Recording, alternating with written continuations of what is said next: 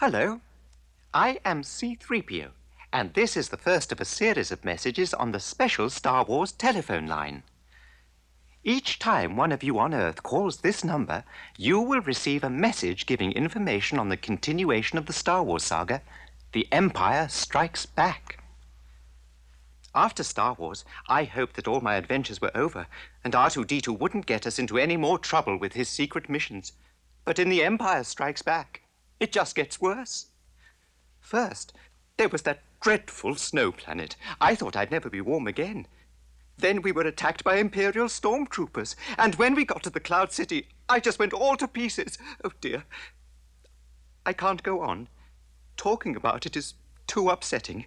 You'll just have to see it for yourselves when The Empire Strikes Back comes to a theater near you on May the 21st, 1980. Call next month for new message. Hey there, Frontlines listeners. This is Mike letting you know about this week's sponsor, Audible.com. Head over to audiblepodcast.com/Clone Wars to download your free audiobook. Choose from over 60,000 titles, including a wide array of Star Wars and Clone Wars audiobooks. So head over to audiblepodcast.com/Clone Wars to start your free trial today.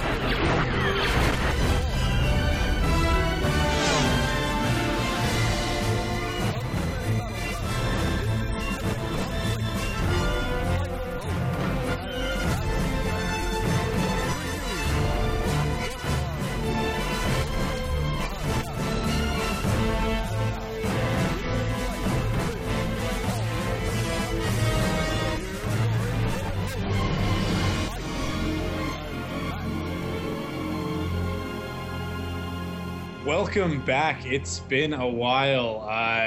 We are now starting our summer of Star Wars with Frontlines, the Clone Wars podcast. With this, this is going to be our wrap up to season 2. This is our overall impressions and what we think. And we've got a special guest today. So let's get to introductions. I am Mike, as always. And along with me, we've got my trusty co-host, Matt. Say hi, Matt. Hey, Frontlines fans, we're finally back. It's been maybe a month now, but It's been a while. Yeah, we've had some things going on, but we're back here to talk some season 2 and some news. And we, like Mike said, we brought along a guest. Yes. Go ahead, Mike. Who we got here? We've got JC. James C. Cox. What was your handle on the forums? The now dead forum. JC from NH. JC from NH, that's right. Yeah, so some of the listeners might know him as JC from NH on our now deceased forums, but they will be resurrected soon enough. And they might also know JC as the one responsible for our Frontlines t-shirts.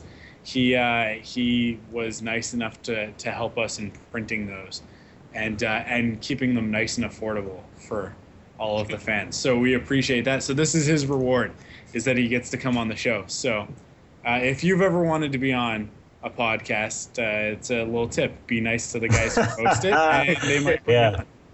Awesome. Yes. Of course. Yeah. So let's start off really quick by getting to know a little bit about you, JC. Okay. What No brought pressure. you into the Star Wars fandom? What's your Star Wars story? Well, I pretty much love Star Wars since the womb. So, like, my parents were big into Star Wars. You got me beat. And, my mom and dad went and saw Empire, and I was definitely in the belly during Empire. So, I was 2 when Jedi came out, and they took me. I don't remember it because I was 2, but I've been a fan ever since I was little. And when I was growing up, getting into high school, you start to define yourself as a person, and Star Wars just kind of stuck with me there. It was just something to, get me through the day. I could just read the books, read the comics. I mean, it was a little bit of dark period back then, but still, there was some books out. Yeah. And, and then it just kind of grew from there, And now I'm like 501st and Road Squadron and making T-shirts for Star Wars people all the time now. It's getting crazy. Now I'm talking to you guys. Hey, you're talking to us. I mean, you're at the pinnacle now. I'm just telling you, right? Yeah, it doesn't get much better than this. It doesn't. Hey, but check this out, JC. You said, I mean, your Boba Fett is your costume for the 501st. So what is your favorite Star Wars movie? If I think I know, but what is your favorite? I'm gonna have to say it'd have to be Empire Strikes Back. Okay, that's what I thought. Okay. With Revenge of the Sith right behind it because of the drama in it. The tension between the characters. Mm-hmm. The unsaid tension. Yeah. And plus, there's some cool action scenes, I guess. Some CG. Yeah. Well, you're talking about the Empire, and of course, it's the 30th anniversary this year, and we have C5 coming up this year. So we got a few things to talk about in the news. And I think the first thing, it's been a while since we had a C5 update as far as our podcast. Yes. Some tons of big news. Some of the real late breaking news was Jon Stewart interviewing George Lucas at C5. So that's pretty big. What do you guys think about that? Huge news. Yeah. Yeah. It sounds pretty awesome. I mean, anybody who's watched The Daily Show for any length has probably noticed that Jon Stewart's he's a pretty big Star Wars fan. Right. So to have him come down and do the interview is going to be pretty good, I think. I don't know. I can't really think of anybody better to be doing the interviewing. It'll be sort of a double thrill for a lot of people in the audience because I'm a big Jon Stewart fan. I think he's great. So, assuming that I can get in to that panel, I'll be doing everything I possibly can. I'm sure that it will be in the largest room in the convention center, and it will be packed to the brim, standing room only. And if I got to stand the whole time, I will stand the whole time just to get to see the Maker in the flesh. It's gonna be pretty epic. It's gonna be George. Yeah. Well, Jon Stewart did a interview on his show. It was very brief, so that's kind of maybe a glimpse of what you're going to witness for. Apparently, it's going to be a full hour at C5. So, and some good comedy, and they were talking about the Blockbuster book, I believe. Yeah. But do you guys think that Lucas is there just for that, or is he going to reveal something big? Because this is only the second celebration he's gone to, if I'm correct. I have to check the history on that because I know he was at Celebration 3, I think. Yes, he was. And I saw him. Great. Yeah. So is this the mark of him revealing something big, or is it just for him to kind of get reacquainted with the fans again and talk to Stewart? What do you guys think? I think that the biggest reason why we've seen him at the last two is because the movies are done, right? Because if this is C5, then the last one, Celebration Japan, wasn't really called C4, but it was, right? Mm-hmm. And the one previous to that was Celebration 3, which was to tie in with Episode 3. And it was the summer that Episode 3 came out, was it not? I mean, Yes, it was April 05. Yeah. So it was previous to the movie coming out. Mm-hmm. So I'm sure he was just way too busy to be there, right? And I think C1 and C2 coincided with the other film releases. So I think that it's just that now that he's got the time to be there. That being said, it's possible. It's entirely possible that he's got a big announcement to make, whether it be something to do with the TV show, like the live action TV show, any of the new animated stuff that we've been hearing about, whether it's the Seth Green project or the Galactic Heroes cartoon that's still rumored. Something. I'm sure he's got something to talk about. Something that'll be a reveal. Could be Star Wars in 3D. It could be a lot of things. I mean, the cat's kind of out of the bag on the Blu-ray stuff. We are going to be seeing them sometime soon. We haven't been told if it'll be this year. I don't think. Have we? No, the last I heard was right. Yeah, right. It's not definite, but I still hold to my prediction that we're going to hear about Star Wars Blu-ray coming for Christmas this year. That's what I think. I don't doubt that at all. I think nice. it's about time for the series to show up, and then Indiana Jones won't be far behind. So I mean, you know, Lucasfilm's really embracing Blu-ray at this point. They've got like the DVD and Blu-ray sets have already been outlined for season 2, and they come out when, like, October something. Right. And I think that last year we didn't really get news until much later in the summer, more like July.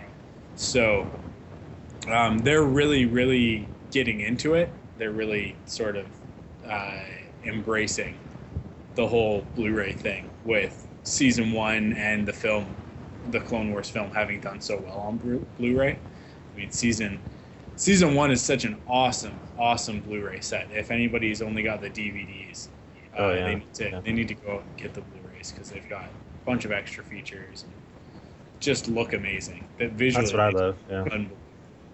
Now, JC, you said you saw Lucas at Celebration 3. Yes. That was the release of Revenge of the Sith, right? Yes, he was there. Okay. He did 2 shows, and they're both like an hour long. Okay. And he basically just talked about Clone Wars, and he said, you know, live action. You know, it's like okay. Clone Wars was closer, and then live action was in the works, and so, you know, that was 5 years ago. Okay. Yeah. Wow. Right. We're definitely going to hear more about the live action. That's pretty much all it is. You know, he's probably going to say, "Oh well, you know, we're going to be shooting in Australia or New Zealand or wherever it's to be, whatever studio out there." So that's probably what we'll hear, and definitely the Blu-ray thing. You know, it's got to be out for Christmas. I know, that'd be so nice. I mean, I remember when I was waiting for the DVDs for the Star Wars trilogy to come out, and that was the one thing that was going to push me to the new format of DVD. Was waiting for, and that's kind of what I've not really been holding out here. I mean, a little bit, yes, but the technology just goes in leaps and bounds. That every time I go to buy a Blu-ray, it's like, oh, now we have Profile 2.0. Oh, now we got Wi-Fi, you know, ready. Oh, now we got integrated Wi-Fi. So it's like every year there's something coming out. So it's going to probably be the Star Wars on Blu-ray that's going to make me go out and snag that Blu-ray player. So other things going on at the celebration, just a lot of new news here. We got the One-Man Star Wars. We got the Fan Movie Challenge Awards, costume contest, you know, collector panels, all the stars that are come out, and the Commitment Chapel. Did you guys see this? Yes, I did. The Commitment Chapel. You could get. This is funny. This is for all you fans out there that always wanted to have a Star Wars wedding, but your significant other was like, "No way." Now you can do it. You know. Yeah. I thought that was kind of funny to see that, though. Anything else going on though at C5 that caught your guys' attention other than anything out? We've got the announcement of all of the artists that are going to be there, and I'm sure that this isn't a comprehensive list of artists, but this is a lot of the artists that are going to be there, and that's up on StarWars.com. So it's cool to see, but I mean, like, there are definitely artists missing from this list that I know for a fact will be there. So we'll expect to hear more. In the future about other artists that are going to be at C5. Still more news coming, yeah. Yeah, and I mean, we've gotten, since the last time we've done a podcast, we've gotten lots of celebrity announcements and that sort of thing. Still no Harrison Ford. Wow, that's a shocker. And I think we'll probably be waiting a very long time for that.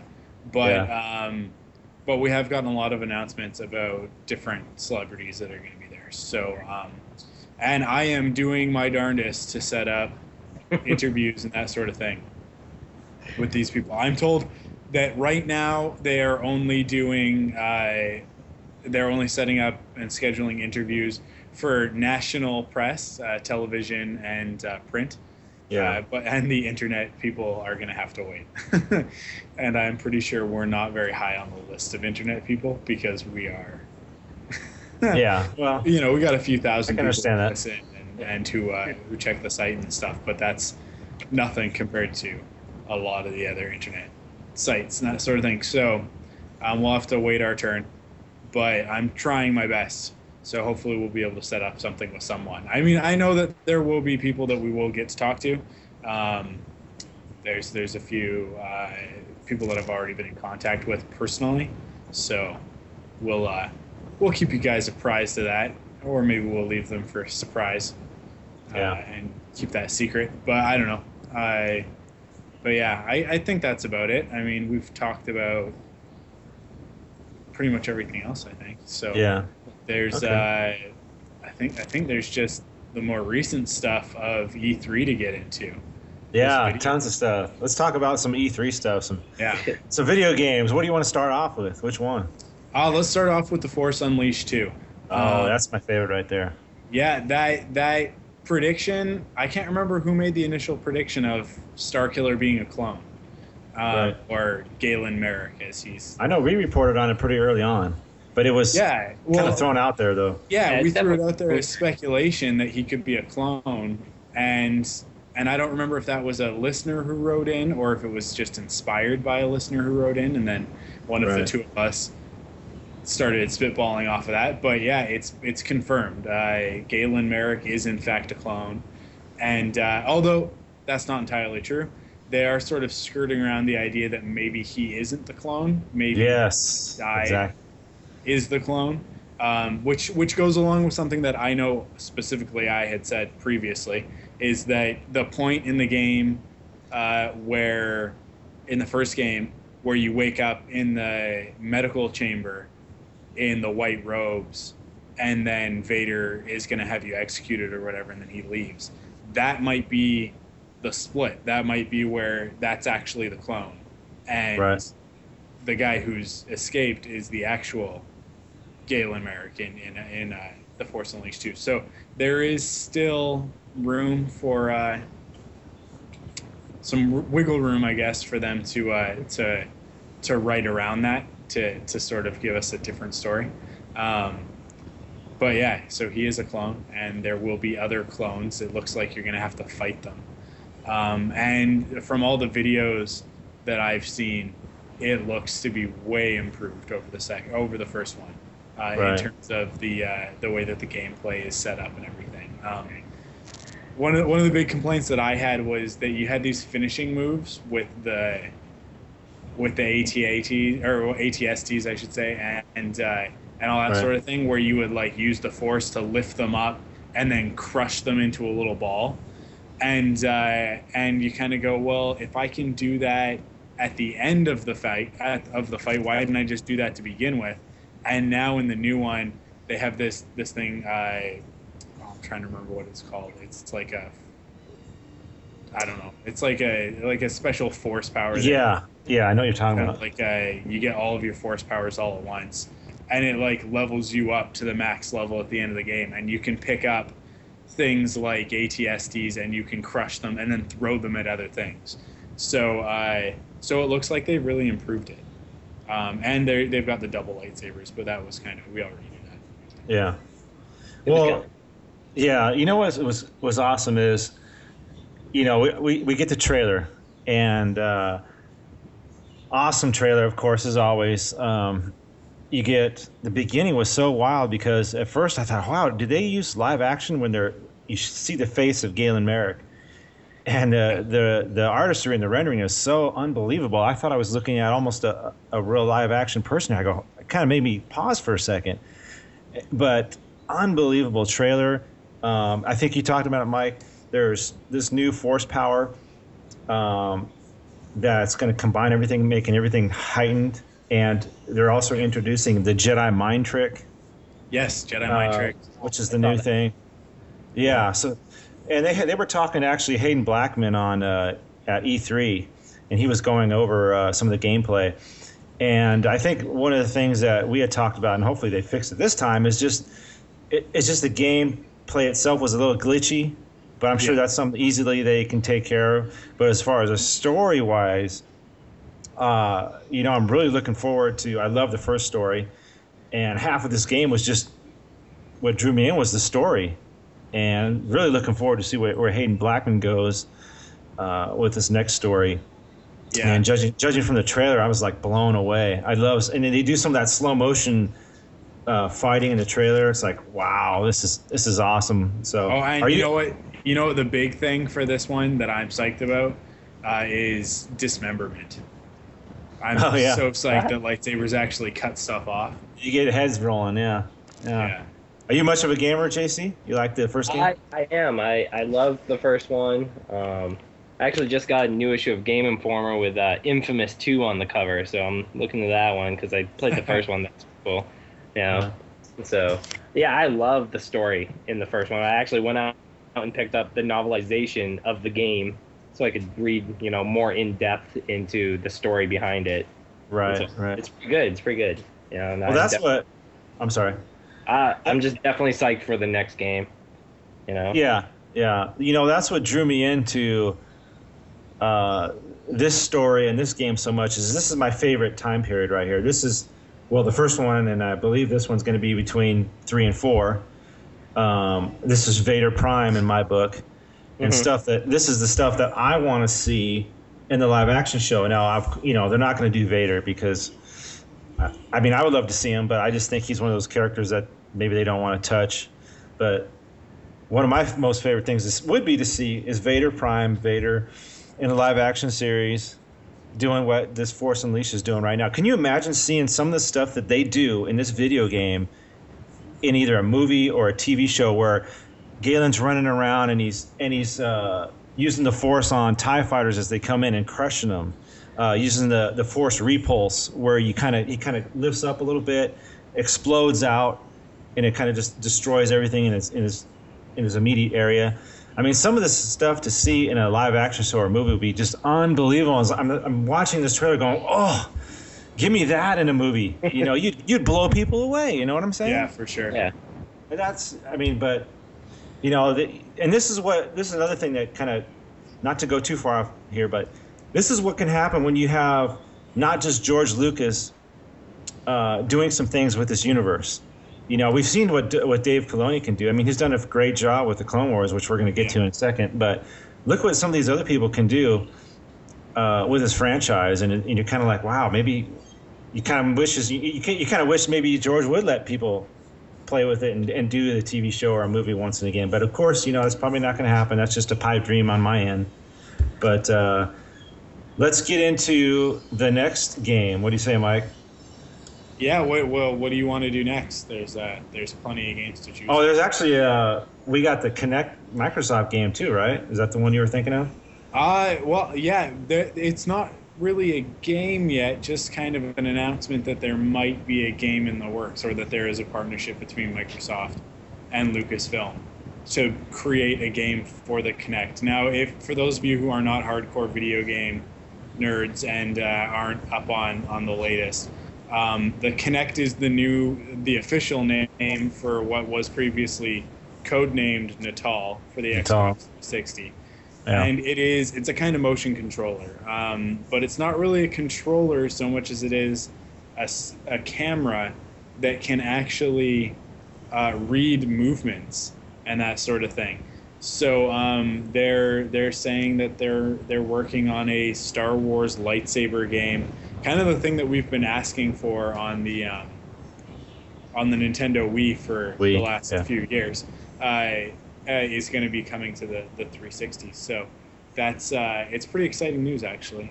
They sort of showed a demo, but it was more of a video, and it's not of an actual game. It's just of some stuff of what could happen. Just random stuff.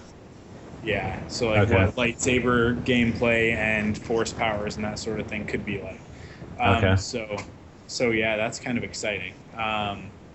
But I guess the other big presence at E3 would have been the Old Republic, which was showing off a lot of stuff. A new cinematic trailer was shown, and it's got yet another totally awesome Jedi fighting another totally awesome Sith, but it really focuses on a soldier this time around, and how like the perspective of the soldier watching these Jedi and Sith battle each other, that sort of thing. It's pretty cool video. More slow motion lightsaber battling and that sort of thing. Yeah, right. Definitely awesome. That's what another thing I loved about these trailers was just the grittiness or the darkness, of lack of a better term there, but that these things show, and it almost, I don't know, maybe more adult oriented. It seems like the way they go with these trailers. Now, I have to admit, I've never played an MMO before, so this is going to be my first journey into that realm of gaming. Mike, you've played MMOs before, right? I have. I played Guild Wars a while ago, the first Guild Wars, years ago. We're talking like 4 years ago now. And it's all right. I mean, playing MMOs is kind of a different experience from playing single-player games. You get some people who are just there to casually have fun and meet people and that sort of thing. And then you get people who are really, really serious about the science of the gameplay. So it'll be interesting to see how it balances itself out in the Old Republic. A lot of what I'm hearing is that everybody is intending to play Jedi or Sith, and that's really going to break the game. So I hope that that's not the case. Because with an MMO, one of the big things is that you need a balance of character classes. Because in a lot of instances, you need a full party of every character class in order to successfully complete it. So it's going to be a little tricky because everybody's going to want to be a Jedi, I think. Except for me. Yeah. I want to play Soldier and Scoundrel. But so you can only play one character, I'm assuming, per account or whatever? You can have several characters per account with most MMOs. It's usually between 4 and 8 characters on your account, and then a lot of the time you can pay for extra characters on your account.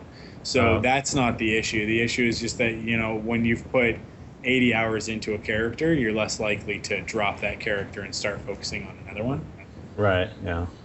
You just keep working towards the same one. So, JC, have you ever played any MMOs? I'm going to have to say no. I've seen what WoW has done to different people. Yeah.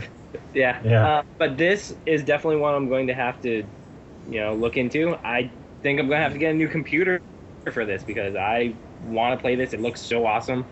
And, they just keep teasing us. And I'm like, just bring it out already so I can play and be amongst our nerd brethren. Yeah. So we can just chat all day and hit stuff with lightsabers and shoot things, and it'll be great. But yeah, I definitely agree. Who wants to have a party of 8 Sith guys just running around? We're gonna have soldiers and whatnot in it. Yeah. Balance things out. Yeah, for sure. Well, yeah, I mean, really, for the Old Republic, there wasn't a heck of a lot of news, I don't think. At least not from where I was sitting, or at least it wasn't very big news. It wasn't very exciting. I mean, I'm just looking at this thing on StarWars.com, and you're going to be able to get your own ship in the game, which is kind of cool. But other than that, not a lot has really come out at E3 about it, because I think the game's still a ways away, and we know a lot about it already. They've kind of got things planned for release anyways. But what we did get a good first look at that is exciting is the next installment in the Star Wars Lego franchise. And Oh, the that's Star right. Wars Lego 3, The Clone Wars. Almost forgot about that. You know what? I have not bought any of the Star Wars Lego games previously. I'll probably pick this one up. Oh, you have to just looks get wicked. the complete collection, the complete saga. That is so much fun. I've played through them. That's Okay. not saying like I've rented them and played through them, but they just weren't the sort of thing that I was like, yeah, I'm gonna drop $60 on this. But for this, I probably will. I'm really excited to play through the Clone Wars and with all the little Clone Wars guys and that sort of thing. So,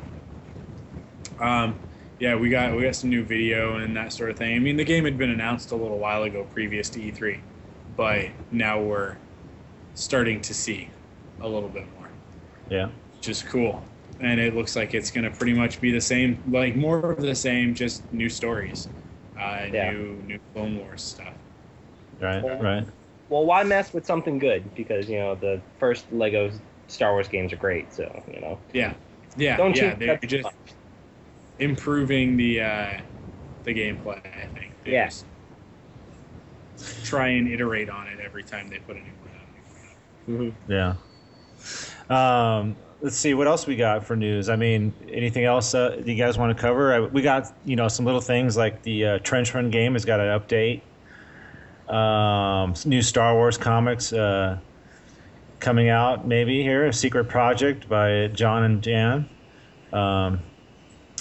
Let's see what else. Oh, Star Wars Clone Wars character encyclopedia. If you need to know all about the Clone Wars, that's going to be coming out too. So, little sprinkling there of some things coming out. Anything else you guys want to talk about? The What do you got? Boba Fett voice changer helmet. This thing, I haven't actually seen it at the stores yet, but my friend Bob G is on the box. He is the Boba Fett that they use on the box. That's awesome. He's Really? a Five New England member. He had a whole bunch of pictures, and they were looking around for stuff, and he sent like a whole disc worth of pics from a photo shoot that he did, and they ended up using one of his pictures. And Wow, his right on the profile- box, huh? Yeah. So he's like a local celebrity to us now because it's like we have a Hasbro place in Rhode Island, and so they do a lot of talking to the various New England Garrison people. And so he is like cool with me. He's like my idol now. And he's like one of us. So I just wanted to That's mention pretty that awesome. he's on the box. One of my friends is on the box. Look at that. You can get on a toy box and you don't even have to be in the movies. Exactly. Here's hope. Yeah, that's Well, pretty if we don't have any more news, I guess we'll go ahead into the discussion on the Clone Wars season 2. What do you guys think? Yeah, for sure. Let's do it. Yeah. Okay. So, I guess we'll start off. I guess I'll start off.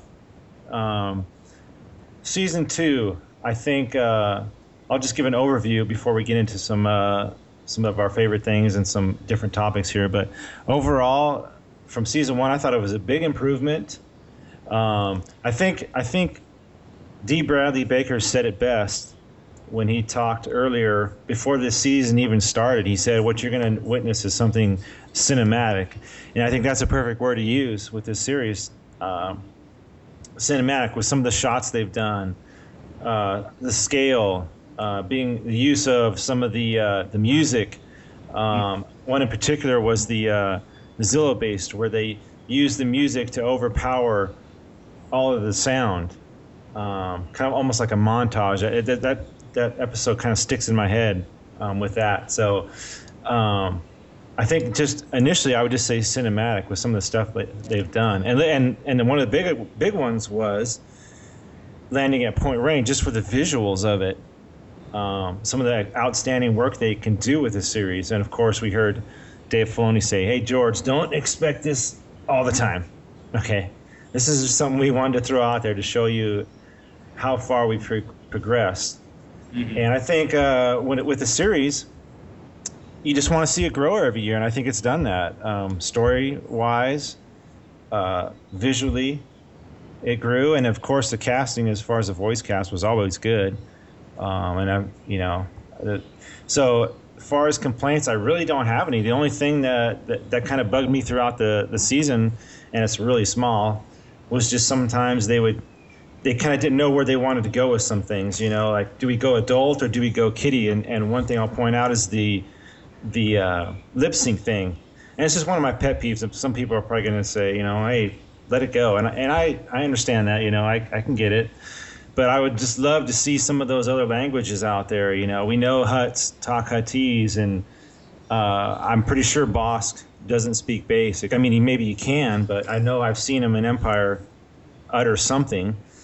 The Queen in that 5-episode arc, the Queen of the Geonosians, she had that really high pitched squeal.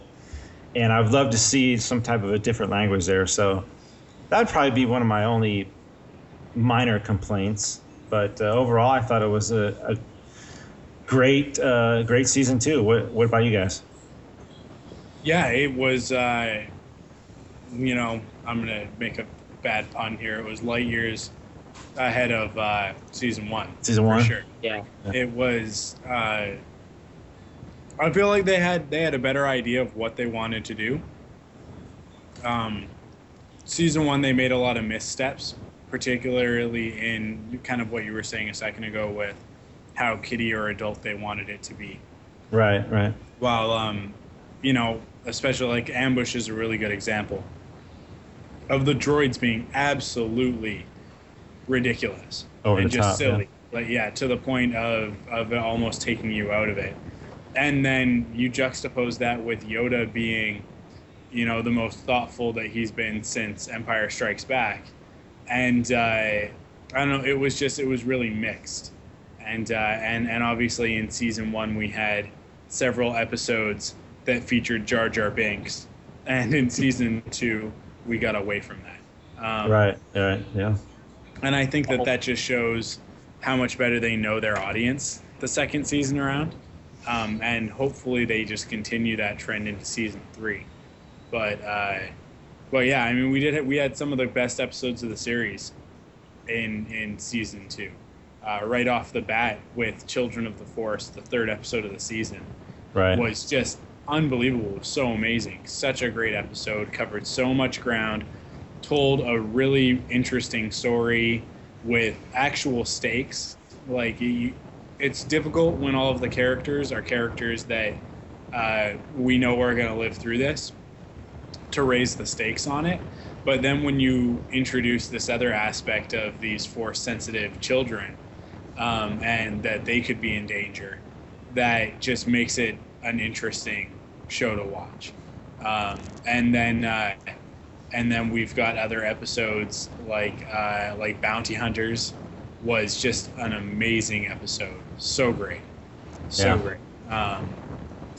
It really showed what the show is capable of, and hopefully the direction that we'll see it go in season 3. And from what I've heard from people, that's what we've got to look forward to in season 3 is a little bit more of the adult stuff and a little bit less of the kiddie stuff. They've kind of phased it out. So yeah, I mean that's my overall thoughts. How about you, JC? Anything stick out for season 2 for you? Definitely Bounty Hunters was probably one of my favorite of season 2, if not the whole series so far. I understand like season 2 just was so much more like deeper than season 1, like visually, story-wise. They're really starting to hit their stride. They're just kind of had stories out there for season 1, things they wanted to do and things that George wanted to do. And then in season 2, they're starting to get, a little bit more breathing room, allowing them to do more stuff, be able to tell a better story, and stretch the technology that they have and build new technology. And all that stuff, I just love it. And I know that we've got, at least 3 more seasons of this, and it's just going to be ramped up from there. And hopefully it's not going to go out on a poor note, but, you never know. Yeah. Well, let's. Oh, go ahead. I'm sorry. Go ahead. Okay. Thing that they killing off some of the characters that we started to understand. Like one of the ones, Denal, he made it through season 1 pretty well. He gets killed off right at the beginning of season 2, one of the few clones. And then Commander Pawns right at the end. I had just ordered my new set of animated clone armor from one of our guys around here who's doing it for 501st. And I was totally going to do a Commander Pawns, but he's dead now, so I don't want to do him. I'm going to do a Commander Fox because they haven't killed him off yet. Oh, and they won't, they won't because he's, wait, which one's Fox? He's the one with red armor from the movie. He's got the Republic symbol on his chest and the Cody vibe. No, I was thinking Commander Wolf, who's Plo Koon's. Wolfpack, dude. Yeah, from the Wolfpack. And that is a character is not going to go anywhere. Because he's Plo Koon's commander, right? Dave Filoni. Yeah, so. His little pet. Yeah. Yeah. So I wanted to bring up just a couple of the characters on their season 2 arc, and the first one is going to be Anakin Skywalker. A lot of people had problems with Anakin in episode or Attack of the Clones and Revenge of the Jedi. Although I thought he did a lot. Hayden Christensen did a really good job. Revenge of the Jedi or Revenge of the Sith? Revenge of the Sith. Man, see, I'm thinking. Where am I thinking here? I do that too. Oh God. Oh man. Anyway, but as this second season finished up, I saw a lot of positive things about the character of Anakin Skywalker, and some of the moments that he had in this series. Two of my favorites were the one where he chokes Poggle the Lesser, and we got some shades of original trilogy music, and this where he stabs Tal Merrick in the back as part of the Mandalore plot. Tal Merrick says, who among you is, can't remember the exact verbiage, but something about, bold enough to kill me, and here comes the lightsaber through the chest. So, and that's one of those moments where you just went, wow. He asks which one of them is the cold-hearted killer. And then you see the lightsaber come through his chest, and it pulls back and reveals Anakin, and you're like, that's who. Yeah. Exactly. I mean, there's some big moments for him, and his relationship with Ahsoka, and he's the teacher now, and it's just a whole new perspective we're getting on him. And I'm really starting to enjoy this character. I mean, Darth Vader's always been my favorite character, but this is not Darth Vader. This is Anakin. But I think a lot of people are really starting to enjoy what the Clone Wars is doing with him, and this is in large part to Matt Lanter, who plays Anakin Skywalker. So what do you guys think of his arc this season? I'll let you go first this time, JC. You can. Okay, well, I think that I like how they're just showing the progression of his downslide, like into the dark side. It was just, from episode 2 to 3, just, quite a jump.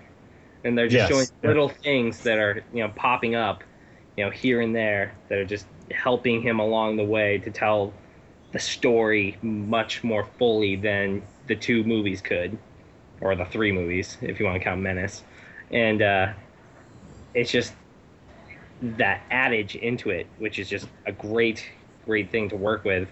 And I actually just finished reading the novelization of the Clone Wars movie, and it's by Karen Travis, and it helps give you a different look on the movie, on the way his interaction between Ahsoka, and she's so annoying in the movie, but reading the novel, you feel a little less annoyed with her, and then everything after that, you start to think about how they interact and how the characters feel, and then in season 2, the stuff that they're going back and forth here and there, you're starting to learn that he's, kind of feeling that she can be accepted because he feels like he was kind of an outcast when he was being trained, so he respects her a little bit in that way, so he's not so hard on her, so he's like a small kindred spirit with her.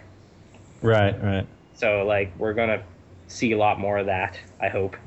Yes. How about you, Mike? Yeah.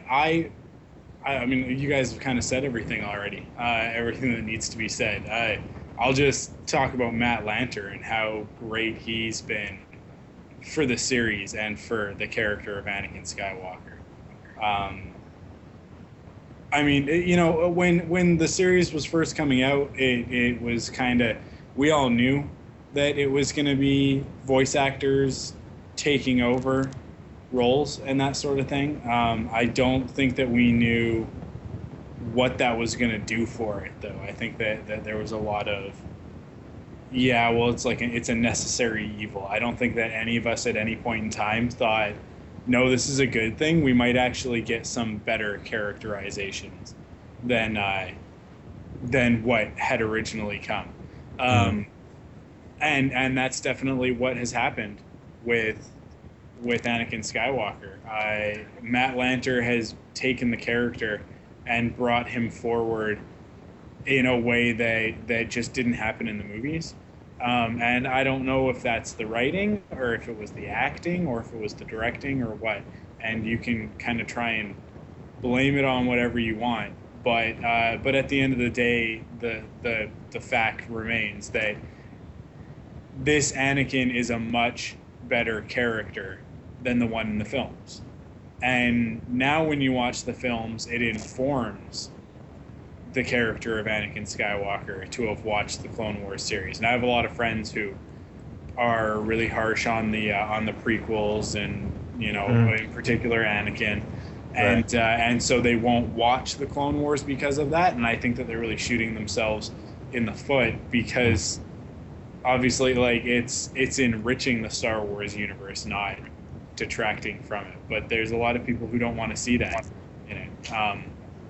I mean, the very fact that I watch 90210 with my girlfriend just because Matt Lanter is in it is kind of a testament to how awesome of a character he is, right? Like, he's got that hero aspect that I don't think Anakin had in the movies, and that Hayden Christensen never brought out. You know, we'd heard the brief story from Obi-Wan in Episode 4 of how great a star pilot he was, and that he was a Jedi Knight, and that he was his best friend, and all that sort of thing. And we don't get that in the movies. You get brief glimpses of it, but it seems really tacked on and sort of pushy almost, right? Like kind of just too much. And then you watch the series, and it's I don't know, you just get a longer time to experience that with the characters. You get to see why Obi-Wan comes to respect him and comes to trust him like he didn't in Episode 2, you know? Like, and it's sort of the nature of doing a TV series over a movie. In the movies, you just don't get enough time to really explore that stuff, and the story was just so big. That's just kind of the way that it goes. But it's great that now we get to see that with Anakin Skywalker and with the story of Darth Vader, because ultimately the story is all about Darth Vader, right? Like, that's kind of where the films start and finish, is on his fall and his redemption. So it's just nice to see him get, you know, the proper recognition through the series. Yeah. Well, you Mike, you said it right there. You said you know, we don't get to see some of the stories that Obi-Wan talked about in Episode 4. Hey, he was a great pilot. He was a good friend. And you're seeing that now. You're seeing, like in Cat and Mouse, when he comes out of hyperspace and docks underneath. Was that Cat and Mouse when he did that? No, that was. Let me see. I have a list here. That was the one with Grievous. Grievous Sentry. Yeah. Okay. Yeah, I mean, right there. I mean, you get this great shot of him coming out of hyperspace that no one else is going to try. You know.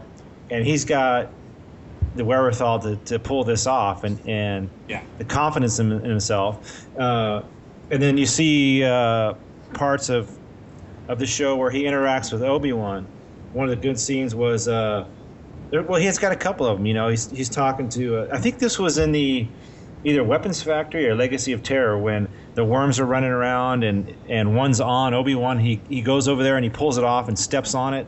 Hey, I'm going to study that. And no, you can study the bottom of my boot. You know, things like that. Yeah. Just the interaction that maybe it's going to tie everything together that they just didn't have time to do in the movies. And those are just a couple of things that come to mind when you talk about, you know, the great pilot and the good friend that he was. Speaking of the great pilot, I think that one example is the only example they've shown of him being a good pilot, because I think he's crashed literally every other time he's flown a ship. He does crash a lot, though, doesn't he? Yeah, he's got kind of a Launchpad McQuack thing going on, right? Like he's an excellent pilot, but he just can't seem to stick the landing. Like that's where he's got the issue. You know, he'll come through in a pinch, but you know, any landing you can walk away from, right? But but yeah, it is pretty funny that he seems to crash every ship he gets his hands on. But JC, you know, you mentioned Ahsoka earlier, and I was one of those people that when the movie came out, I was like, I just didn't get it, you know, with the names and the R2Es and, you know, let's give a nickname to R2D2 who already has a nickname, R2, and, you know, it was just those kind of things. And I think what turned the tide for me was the episode Lightsaber Lost, and it was just her and Tara Sinube, the old wizened Jedi Master. And I think, like I said, that's the episode that kind of turned the table for me, and where I thought to myself, wow, you know, I'm really starting to enjoy watching Ahsoka in this series. And, you know, we've seen her even earlier when she was with, was it Barra Sophie? She had a great scene with her. Or was that Weapons Factory? Yeah, you know, and then we saw her at the end with Lethal Trackdown. So I think season 2 was a big season for Ahsoka. I really am starting to enjoy her. Of course, we did see a lot of the season 3 premiere, which it looks like it's going to revolve around her. Mm-hmm. And I think this series is going to come down to, I think we've mentioned this before, what's going to happen to her. But what do you guys think about her, and has your mind changed about her since seeing season 2? For me, it definitely has. In season 2, she's actually become one of my favorite characters from the series. She's grown a lot, and they've really gotten rid of a lot of those aspects that were in season 1 that we couldn't stand, right? So, right, they did, yeah. So yeah, for me, I've really enjoyed the turn that they've taken with her in season 2.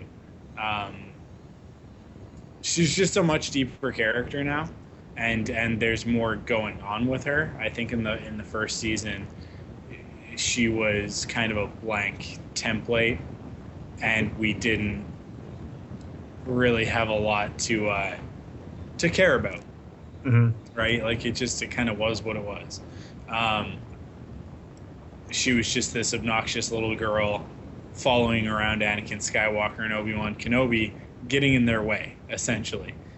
And now she's this character that's got a story of her own, and it's an interesting story, and it's an interesting development of a character. So I look forward to seeing what they're going to do with her in season 3. And I think, I mean, you can sort of take what you want from it, but if you look at the trailer, I think that what they're going for is they're trying to fake us out. They're trying to lead us down a path. They're trying to make us think that the character is in danger, and then they'll sort of redeem that towards the end of the season. But I think that they're trying to sort of raise the stakes with that character. So yeah. So yeah, we'll see where she goes in season 3. But I'm hoping for good things.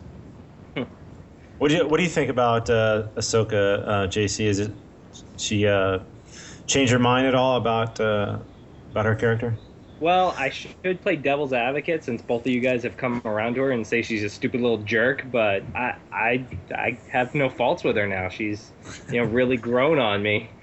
You know, it's like she's growing as a character. Like you're starting to get to know her personality, and she's still learning. And like every time she interacts with a different Jedi or Jedi Master, she takes something away from it. And that's kind of what I think they want to show, is that everybody can teach her something different, and that every Jedi has a different outlook on the Force and the way things are done. And so she's really getting the overall, tutelage. So right. I just want more interactions with different Jedi. Should be like the Ahsoka Adventure Hour, where she's running off with, like, who's my Jedi buddy this week? Like Batman, Brave and the Bold, Yeah. Well, it's funny that she does have a lot of. It seems like she's been going off on some different assignments. Yeah. And it's funny to see that. What's that? What happened to Skywalker hanging around her? Yeah, that's what I was going to say is, it seems like and all these masters can see the Skywalker influence in her. Especially Plo Koon is who actually found her, if I'm not mistaken. Definitely sees the Anakin influence in her, and in Lightsaber Lost, there was a great scene where she finds the little fish thing that stole her lightsaber, and she confronts him, and it almost beats him up. Uses the Force, throws him against the wall, and we all know that's Anakin right there. Yeah. And I think that's one of the things that's kind of neat to see in this series, and that's why I like her, is she's taking on the traits of her main teacher. Yeah. And like I said, some of the other masters who take her along are starting to see that too, and kind of wonder, wow, hey, you got to be subtle now. We heard that from Plo Koon at the very end. And he says something to her after they leave the bar. That's not so subtle. And Anakin's the same way. He wants to go in, take care of business, and get out of there. So I think that's kind of goes to what you were saying, JC, about the other, like the Adventure Hour. She gets to go with all these other masters and getting a little bit sprinkled in from everybody. But me too. I'm anxious to see what's going to happen to her at the very end here. That's the big question. Yeah. What are the characters any other characters that you guys want to discuss that kind of? I think we need to discuss a certain pirate fellow. Oh, yes. Yes, I know exactly what you're talking about. Go ahead. You started us off. Well, I just Hondo? love his voice. Yes, Hondo Anaka, I believe. Right. Or something like that. Yeah, well, he's become like the unsung hero, that he's a bad guy, but he's not really a bad guy, and everybody just likes him, He's like the Boba Fett of the Clone Wars, Yeah. Even though we have Boba Fett. He's the bad guy that you love to like, And it's just like, in season 1, you got to see him for 2 episodes, and you kind of got to know the character, but in these, he's been in, 3 in this second season? And you just get to know him better, You just get to feel that he has a certain code and a certain honor about him. And in the end, when he's passing along to Boba, you really start to feel for the character, and you're like, I don't want bad things to happen to Hondo. Yeah. Yeah. You want him to stick around. Anakin to kill him at some point, Anakin fly off the handle. That's one question I posed to Micah at the. Oh man, what episode was it? It was in the Bounty Hunter episode where he was fighting Anakin, and I was trying to figure out, Anakin could have easily taken this guy out, but it seemed like for whatever reason they saved him, and I think Mike pointed out that, hey, this is a character that you're going to want to see again, and we did see him at the end. Yeah, and surprisingly, we saw him at the surprisingly, end, in a very different role. Yeah, definitely. I think, well, you said it, JC, at the very end there, this code of honor thing where the last episode, I'll point out a scene where as Ahsoka's running out after Aurra Sing, one of Hondo's pirates gets, points his rifle up to shoot her, and Hondo puts his hand over and go, hey, this ain't our fight. Just like he brought Plo Koon in at the very end and said, hey, this is what's going on. I'm not taking any sides, but there's someone waiting for you. And Plo's like, what are you telling me this for? And he's just saying, hey, I don't, like you said earlier, it's never a good idea to involve yourself with a Jedi, especially on his line of work, if you will.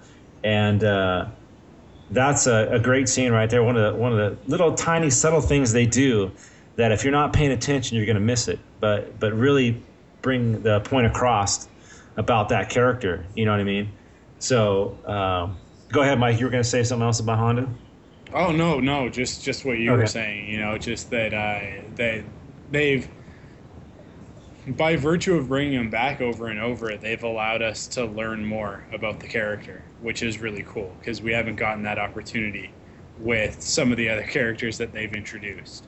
Right. So it is nice that they have done that with Hondo. Like we wouldn't have gotten to see that had he died the first time that we encountered him, had they decided not to bring him back for Bounty Hunters, and then again in the end of the season for Lethal Trackdown. So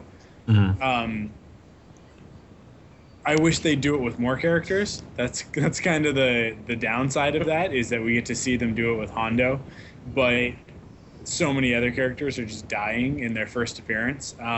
Captain Argaius would have been a really cool character to keep around.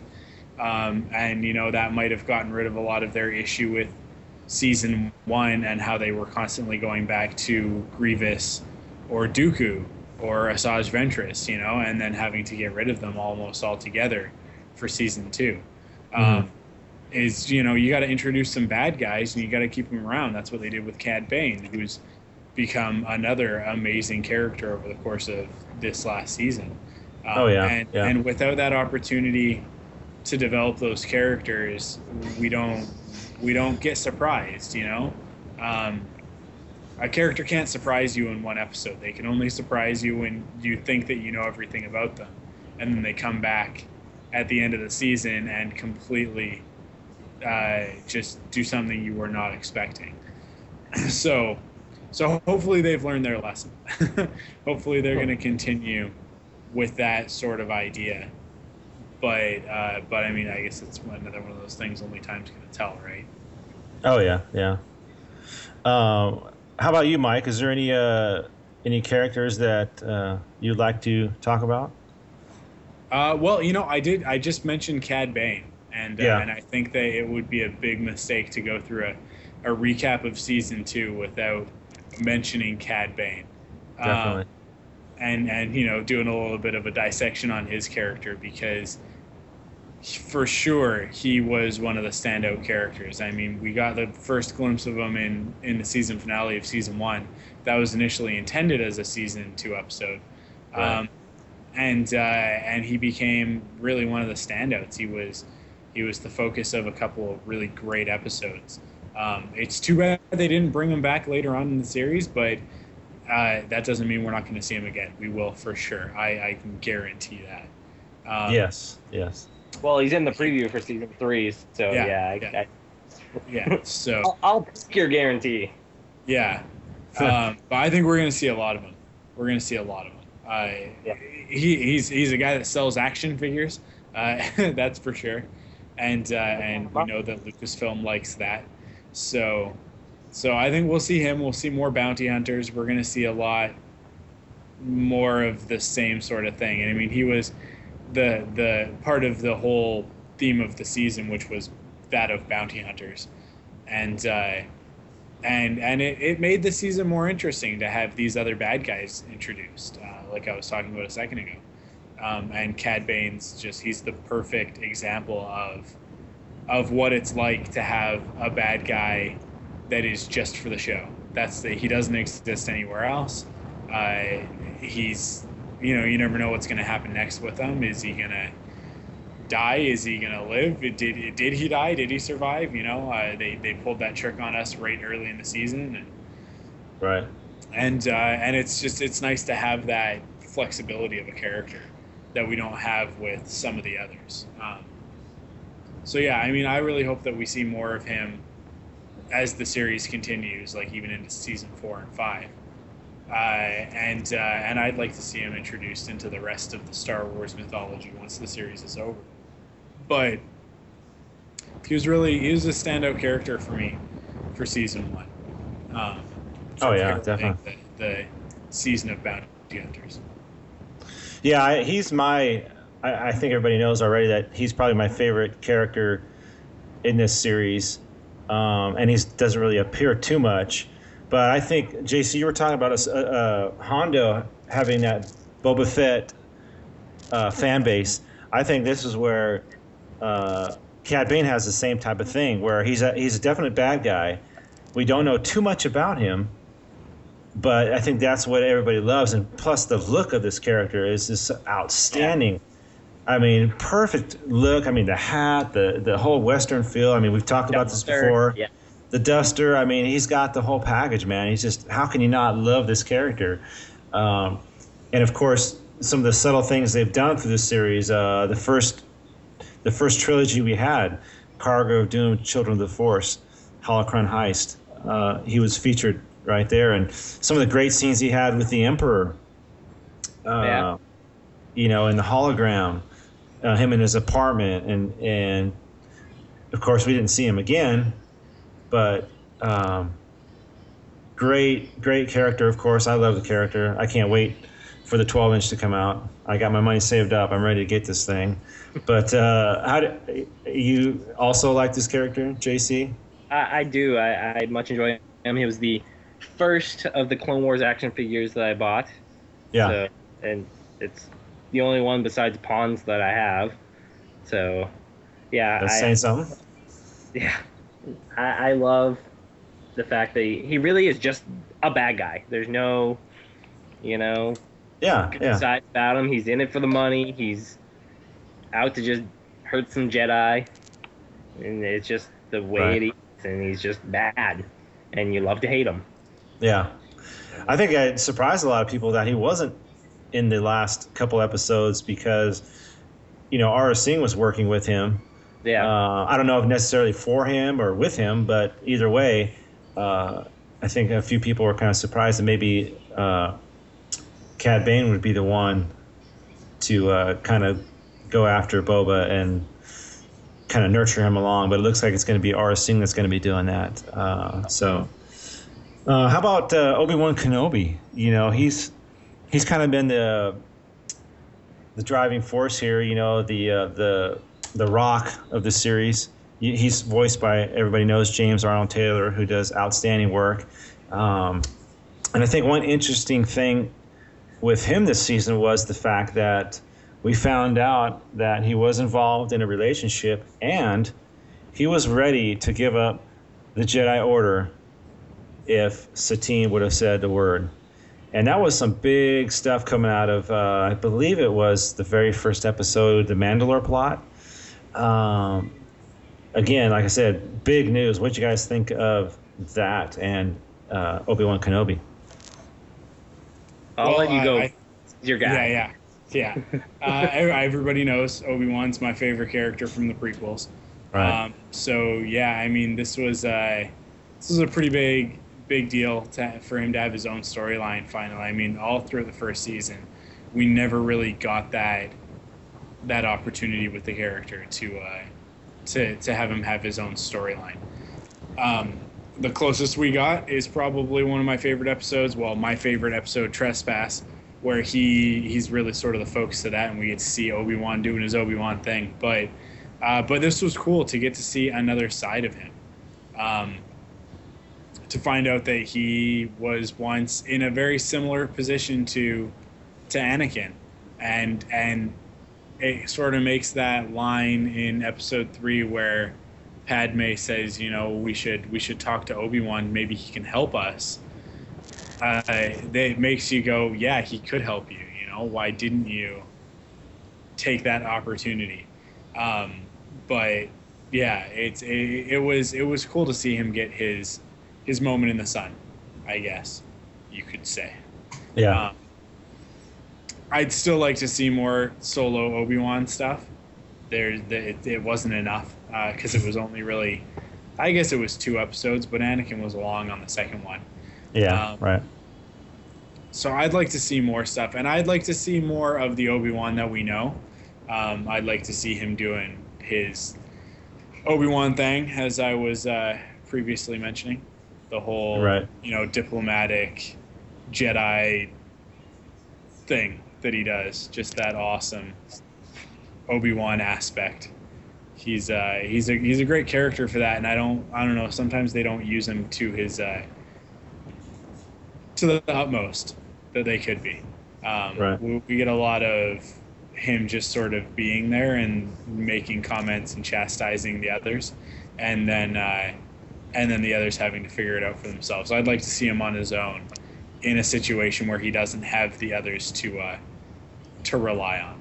Right. And to bug and to harp on and to tell what to do and that sort of thing. Yeah. But yeah, I mean, it was good. It was good to see him do his thing.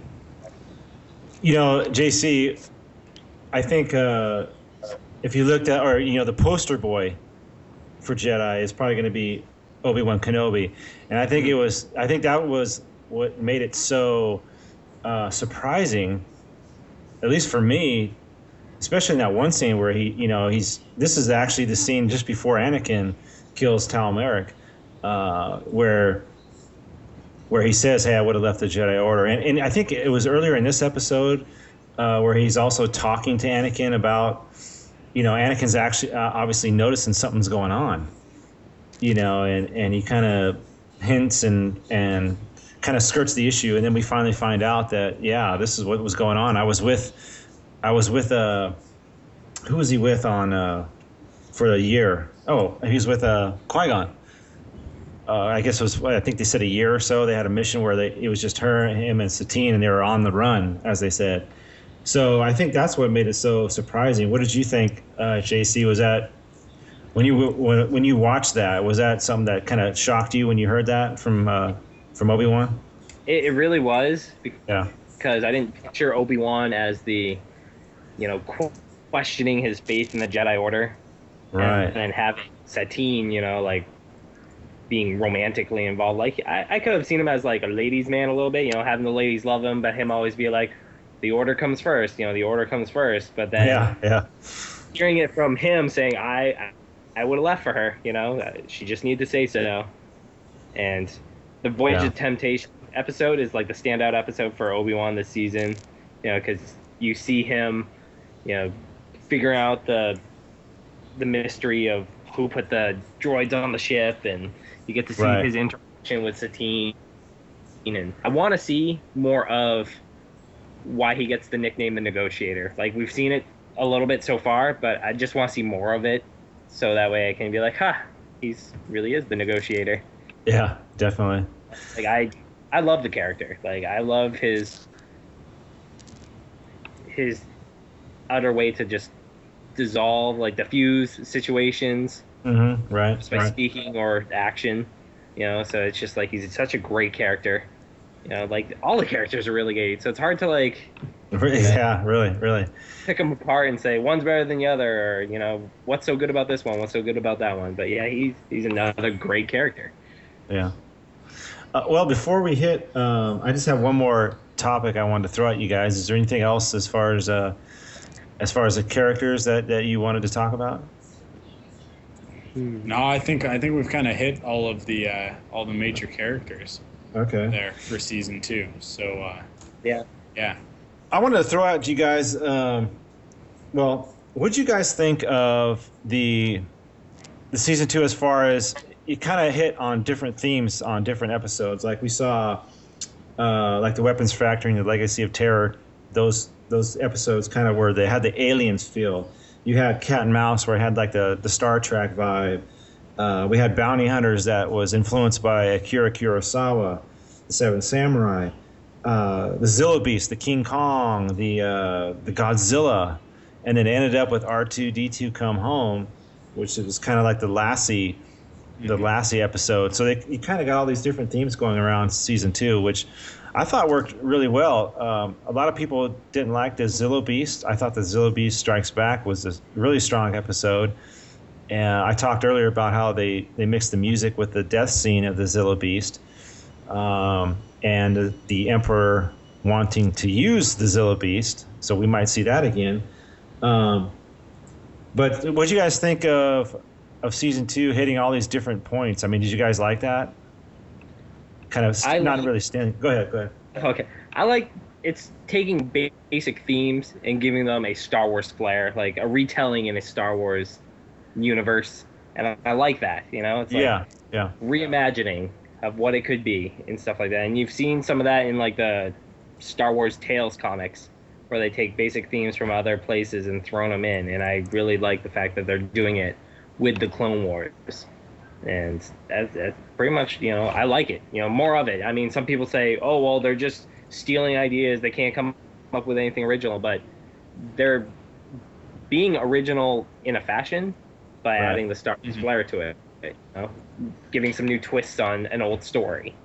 Well, you know what? There's nothing original about Star Wars. Exactly. The original thing is that it is just inspired by a million different things, right? Exactly. So what are you going to get bent out of shape over because they're paying homage to some of the greatest film and television of all time? Oh yeah, that's something to really get upset about. Yeah. You know, people can be silly sometimes with that sort of thing. I want a Wolfman episode. Yeah, for sure. Yeah, well, I want to see more stuff like this. I mean, they've been some of the strongest episodes of the season, of the entire series. Bounty Hunters being one of the best episodes of the entire series. Exactly. It is beat for beat Seven Samurai, right? Like, it's that story all over again, and that story's been retold dozens and dozens of times. But has it been retold this well? I don't know about that, right? Like, this is probably one of the best retellings that I've ever seen of right? that storyline. So in 22 minutes. Yeah, in 22 minutes, no less, right? So like it's silly to complain about this sort of thing because it really is just awesome. Like it's just cool. So I want them to do more stuff like this. I want more retellings, more inspired by that sort of thing. Like it just that does it for me. I don't know. An Indiana Jones themed one would be kind of nice. They have to go find something and it have very Indiana Jones feel to it. Yeah, like a MacGuffin type episode where everybody's sort of after the same item. They've all got to search and find it. Yeah, that would be cool. I like an intergalactic Indiana Jones story where you're not just on one planet looking for something, but you're on several planets. And that'd be really cool. I could see. Surprised they haven't done that yet. I'm sure it's in the works. If we've thought about it, I'm sure they've thought about it.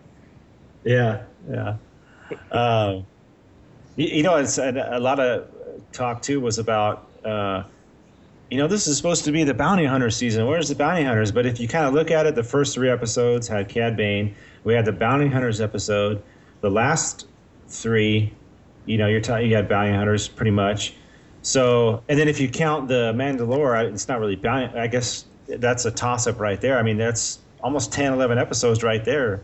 That's half the season. So, what do you guys think of that? I mean, we had the Bounty Hunters in there. A lot of people were kind of griping that there wasn't any, but and of course, one other thing too was you mentioned the Bounty Hunters episode. That's where we saw Bounty Hunters in a new light. We actually saw them doing. Of course, it was a Seven Samurai story, but we saw some good Bounty Hunters doing the right thing and working. They were actually working for the money, but they turned around and helped out at the very end anyway. So. But anyway, they do have there was a lot of chatter. I heard that we didn't get enough Bounty Hunters, but I was good with what we had.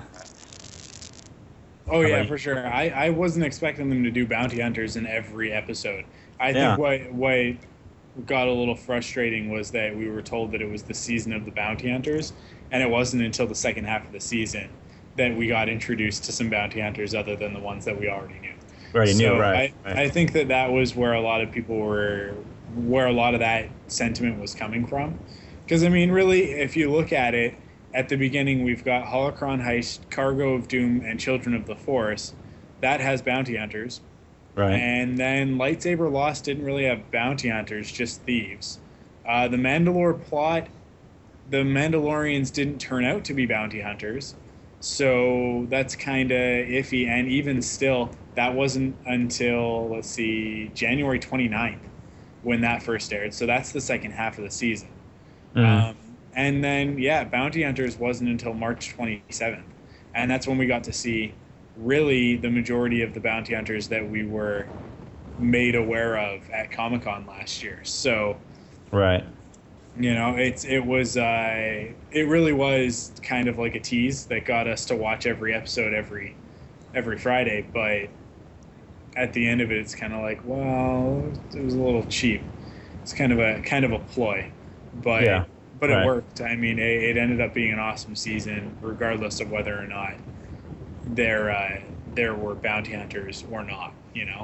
Cat and Mouse was an excellent episode. There wasn't a bounty hunter in it, right. So what difference does it make really if they call it the bounty hunter season? What are they calling the next season? They've got like a thing for it? Do they have a tag already? Right, something like that. Sorry. It's some sort of Jedi themed thing, right? Yeah, I think it's something about the dark Heroes side or something like that. Yeah, something like that. And if they don't stick to that for every single episode, I'm not going to really care as long as they're doing good episodes. Yeah. So, just tell good stories every week and we don't have anything to complain about. That's what we're after, right? So. Definitely. Yeah. Like, I had forgotten about the whole Rise of the Bounty Hunters tagline since the season premiere. It's like after the first 3 episodes, I had totally forgotten that they were calling the season, the Bounty Hunter season. And it doesn't really matter to me. It's like, I just want Clone Wars episodes. I just want to see good stories and good, all around good stuff from them. So if they want to call it this or want to call it that, fine, whatever. Yeah. Well, this season also had, it seemed like there was a lot of multi-part episodes. We know the first 3. I guess it would start out with Senate Spy. The next, I think 5 had to do with the Geonosians. Then we had, of course, a couple of one-offs in there, Grievous Intrigue. But I think that kind of flowed into the Deserter. Yeah. So this season had a lot of multi-part episodes, and I thought it went real well, and the one-offs were really good. I mean, Lightsaber Lost was basically its own little story, and that was a fan favorite. And Bounty Hunters that was all Bounty Hunters, yeah, that was all by itself. Cat and Mouse, I think, was by itself. So Cat and Mouse being an episode that takes place before the Battle of Kostofsis.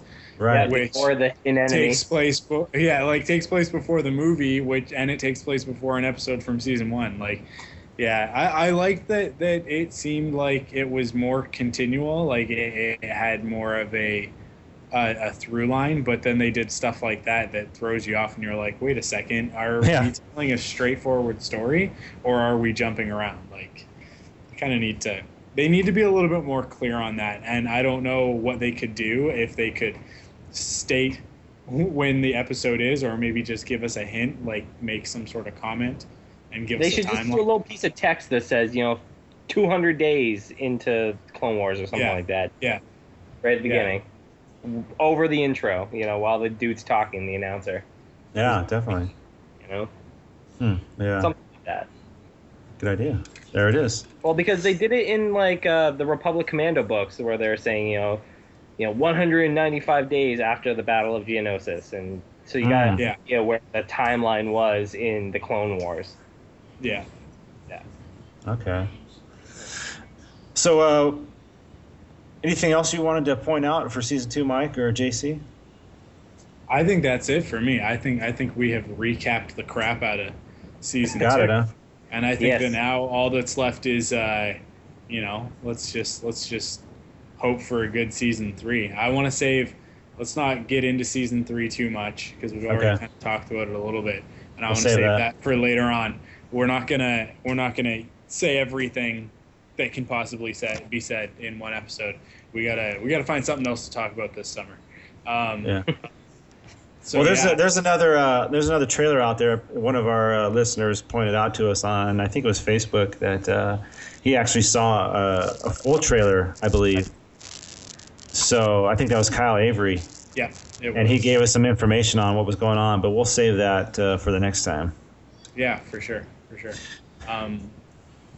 So with that, let's hear from some listeners. It's been quite a while, and I've got a couple of emails, and at the beginning of the episode, I just went on Twitter and said, hey, if you've got questions or comments on season 2, shout them out, and we've got a couple of responses on Twitter and on Facebook. So cool. Let's start with this the tweet that we've got from Second Chance Now. So at Second Chance Now on Twitter says, will they make a special episode 3 with clones painted like in the TV show The Clone Wars?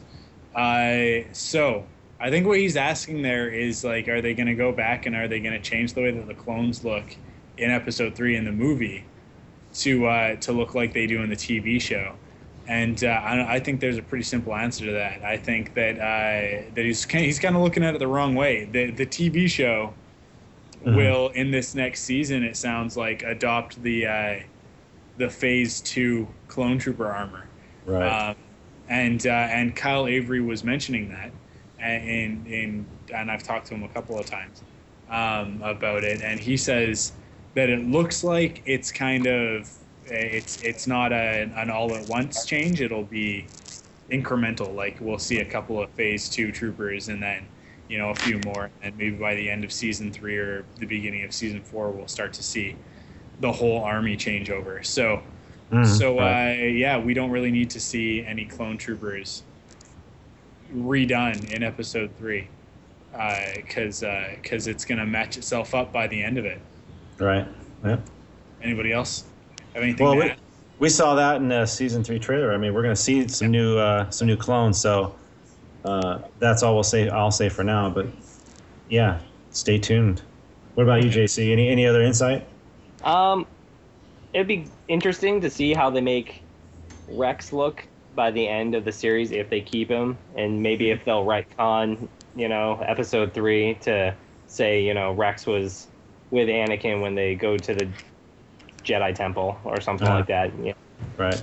But other than that, I can see the progression. I want to see the way they integrate the Phase 2 armor and stuff like that. So I'm perfectly happy with the changes they're going to make and the stuff they're bringing in. Like, we've already started seeing different styles of armor.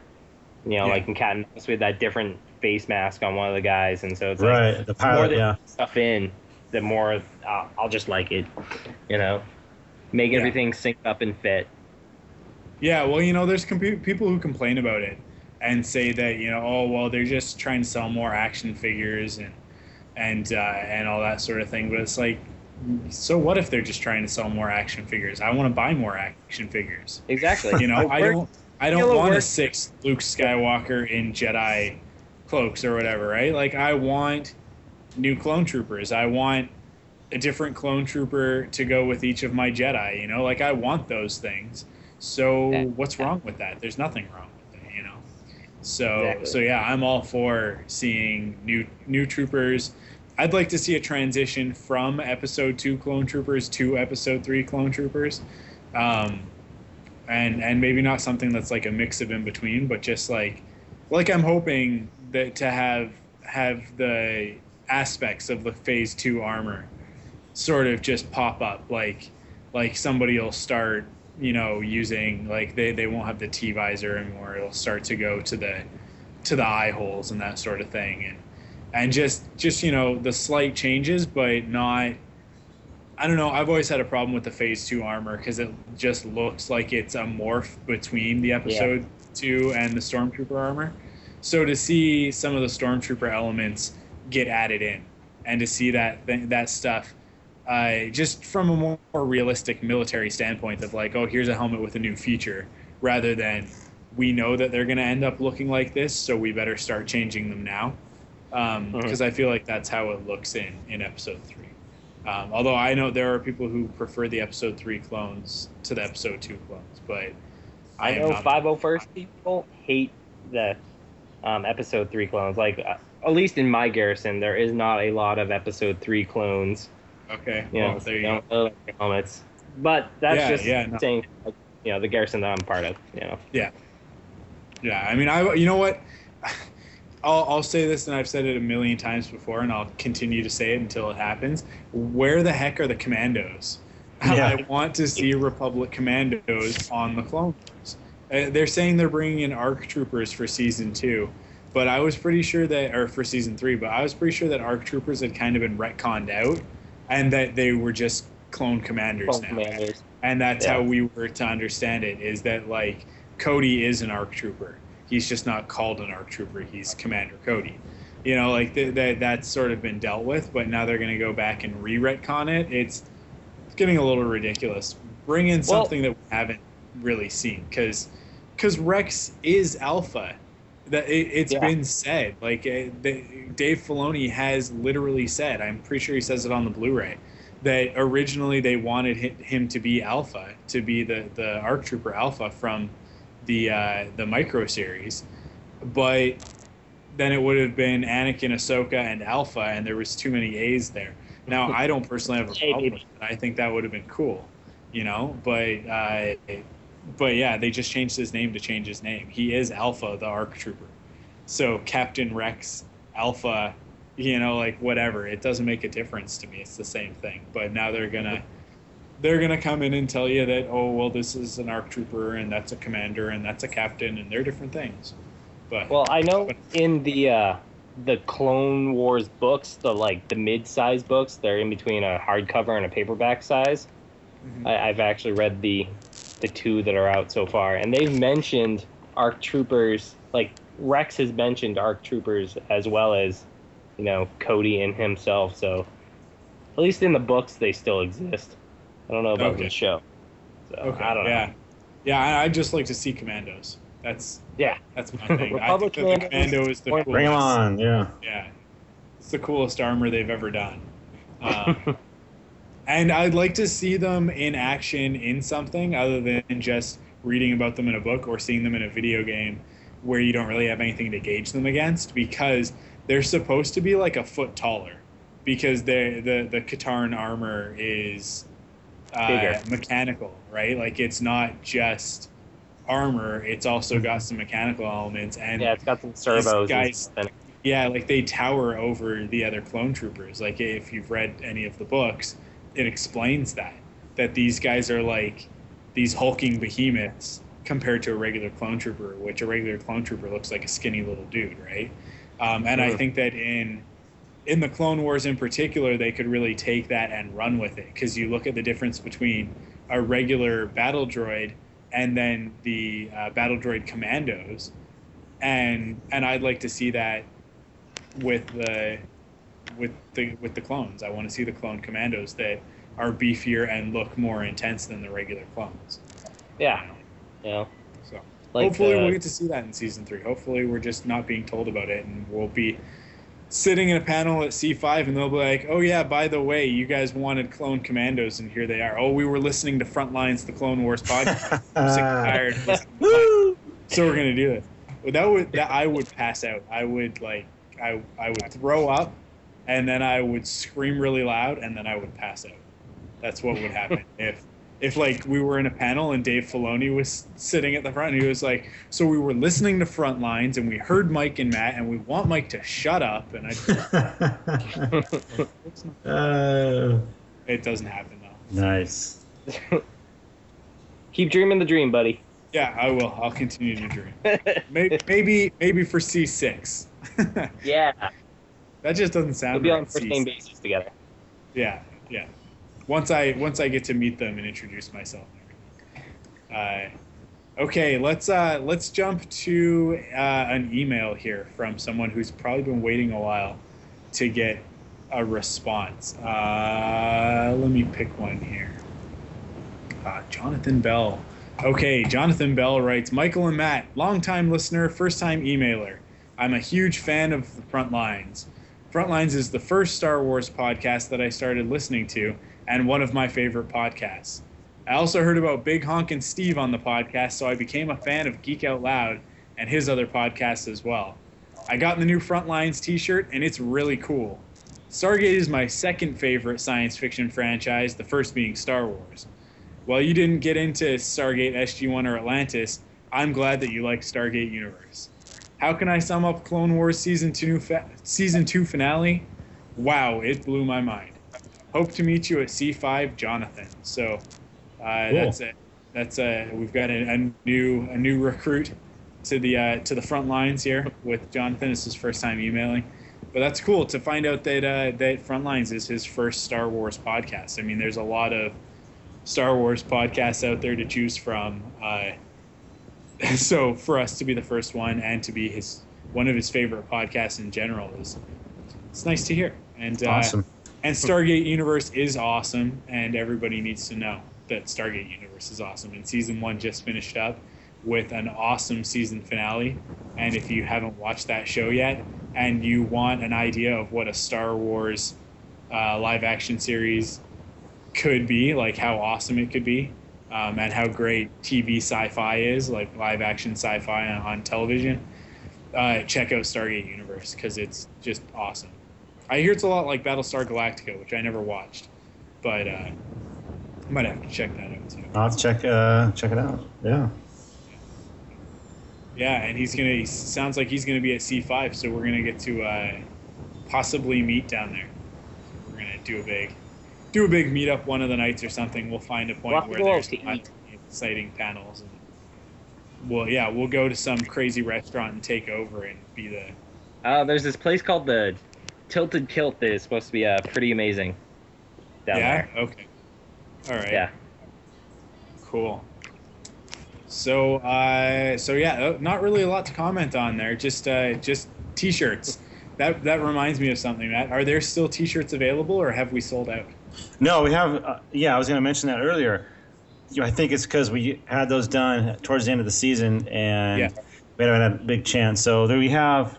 I think all sizes are still available. There's only a couple left of the smalls and the extra large, but other ones we got plenty available. So now that we got a chance to come back, bring the show back here, we just want to put that back out again. Don't forget the shirts, CloneWarsPodcast.com. Go to the store, and everything's right there for you, nice and easy. $15 ship. Got to sell through these shirts before we start making new ones. So for those of you who already have one, I don't know, buy one for your friend. Yeah, just get it back up. I sign it. Yeah. Yeah. Yeah. Yeah, if you're going to be at C5, buy one and then I will sign it at C5. There it is. Yeah. Exactly. Cool. Let's grab another comment. This one from Facebook. Joe Mignano wants to know, how about hypothetical scenarios for Boba, the fate of Pre Vizsla, and the Death Watch? I'd like to see Boba take Pre out on one-on-one Mando free-for-all. So what do you guys have to say about that? Pre Vizsla and versus Boba Fett for the intergalactic heavyweight champion. Well, I think I'm at the same boat as you. I think that would make it really sweet to have him take out the leader of the Death Watch. Yeah. Thereby putting him as the top dude in the galaxy. Of course, we do have Cad Bane out there, so you never know what's going to happen there. But somehow Boba's going to be the great, the man out there sooner or later. And how does he get there? Maybe it is taking out Pre Vizsla. That's a big one for me. I think that's probably the way to go. Either that or have something to do with Cad Bane. But I love Cad Bane, so I didn't really want to see him go, though. What do you think, JC? I definitely think that at this time, Boba's not ready to take on Pre Vizsla or Cad Bane. No. Cad Bane's still just a little too harsh. That's why I didn't picture him at all being a tutor to Boba, because he was just a little too harsh. And Boba's Cad Bane doesn't want to teach any kids. But yeah, I think that Boba, towards the end of the season, having him somehow assemble, a rogues gallery and taking out the Death Watch guys, one by one or here and there, just to get even or something like that. But I could see an ensemble effort to take down the Death Watch from Boba and the crew. That's Definitely. what I don't know. Cool. I don't know about the two of them fighting just yet. I'm sort of with you, JC. But I would like to see the characters meet, or at least mention one another. Like for Pre Vizsla to hear about Boba, and I'd like a little bit more clarification on the mention of Django and how he wasn't actually Mandalorian, and maybe a little bit of clarification on what that was about. Is he not Mandalorian because he's kind of like Death Watch, or was Django part of a separate faction of bounty hunter warrior Mandalorians? Like, I'd just like to hear some more clarification on that. Personally, I thought the line where he mentions Django was just like a piece of propaganda, just to like discredit him. You know, it's like, oh, we had nothing to do with that. You know, we don't know that guy, but obviously they did. You know, that kind of thing. That's the way I took it. I don't know. Yeah, for sure. But yeah, I mean, I know that we're definitely going to get to see more of Boba, because the season ended with him in shackles going to jail, right? And what happened the last time we saw a character in shackles going to jail? Well, he got busted out a season later, you know? So I think that at some point in season 3, we're going to see Boba come back. And whether or not that's, you know, Cad Bane busting somebody else out of prison, or if it happens differently, maybe Dooku gets him out of there or something like that. We will definitely see that character again, because that can't be the end of Boba on the Clone Wars. So, no, I think like you said, JC, this obviously can't happen as far as Boba taking on some of these bigger bounty hunters. This can't happen in this series. Maybe this is something that they save for the live action series, or like Mike, you just said. I think the big thing is Boba is, how is he going to get out of jail right now? Because he's in jail. He's under the Jedi. You know, he's in their custody now. So how is he going to get out of there? I think that's what's going to be the big thing with Boba in this series, and then maybe in the live action series we actually see how he becomes one of the greatest bounty hunters in the galaxy. So yeah. Cool. Well, do you want to do? Let's see if I can find one more email in here. If not, we've got one more comment on the tweet. Yeah. Okay. Let's grab this last one from Facebook. Hoth Ice Planet. That's the Facebook name. Sorry, I don't know your actual name. But he commented, I thought season 2 just got better and better as it went on. Where do you see Ahsoka's character going, as in her end? How do you see her dying? Off screen or what? I have a feeling she will start to turn and Anakin will have to kill her. This will be another reason towards his turn to the dark side. So what do you guys think? He's assuming a lot. He's assuming that Ahsoka is going to die. So I think that trailer for season 3 is probably working on him. What do you think, Matt? Well, that's Chris Smith there. That's my podcasting buddy on galacticbinder.com. There's a quick plug right there. Yeah, you know, that's a big thing. Like I said earlier, is what's going to happen to Ahsoka, and if she does die, I think it has to do something with Anakin, and a lot of people are thinking that if she does die, maybe that's what kind of propels Anakin a little bit more, makes a big impact. But again, I can see also going the other way, where this character is been kind of growing on everybody, and they might save her.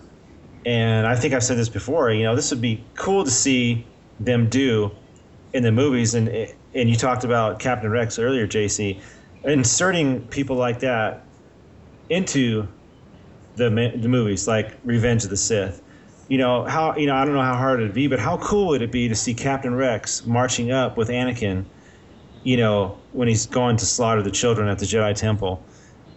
Whether that's assuming that like we said earlier, that's assuming that Captain Rex were to go with Anakin and not split off. And the same thing with Ahsoka. Could we see her inserted somewhere, or could this whole series, Clone Wars series, go past episode 3? Mm-hmm. I don't know if we've ever talked about that, about having the last few episodes or the last half of a season actually parallel episode 3, and maybe finding out what happens to some of these characters. Do they end up getting killed, or hiding out, as some of the Jedi do, that we find out. So that is a huge one, and it's really tough to say right now. I think after season 3, we might get a little more picture of what's going on, and just going by some of the clips. So, what are you thinking about that, JC? I think it'd be great if Ahsoka made it all the way through. Like, I'm starting to get that vibe that the people are starting to like her too off, and they're gonna go kind of soft, because like through season 1, when it was first announced he was gonna have a Padawan, everybody's like, well, she's obviously got to die because she can't be around. But now that we're starting to get to know the people are starting to fought in their heart for Ahsoka and say, no, we don't want her to die, so maybe we'll write her in a way that she gets to escape the purge. But I would like to see if she does die and it somehow be Anakin's fault and he couldn't intervene and he blames himself for it, and that adds another dimension onto his taking up the secret of Prince Starkiller, like another mental, because like they hold the lightsaber the same in the first video game as a sort of influence there or something. Yeah, definitely. I'd like to see her make it, but I'd also wouldn't mind seeing her go. Like it really is either way for me. Like however they do it, it'll just be great. In my opinion, it's like I'm not gonna be all pissed off about. I just want to see where they're gonna go with this. I'm along for the ride.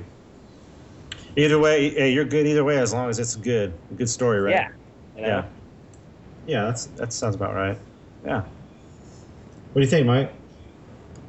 Yeah, well, I mean, I've talked about Ahsoka a few times on the show, and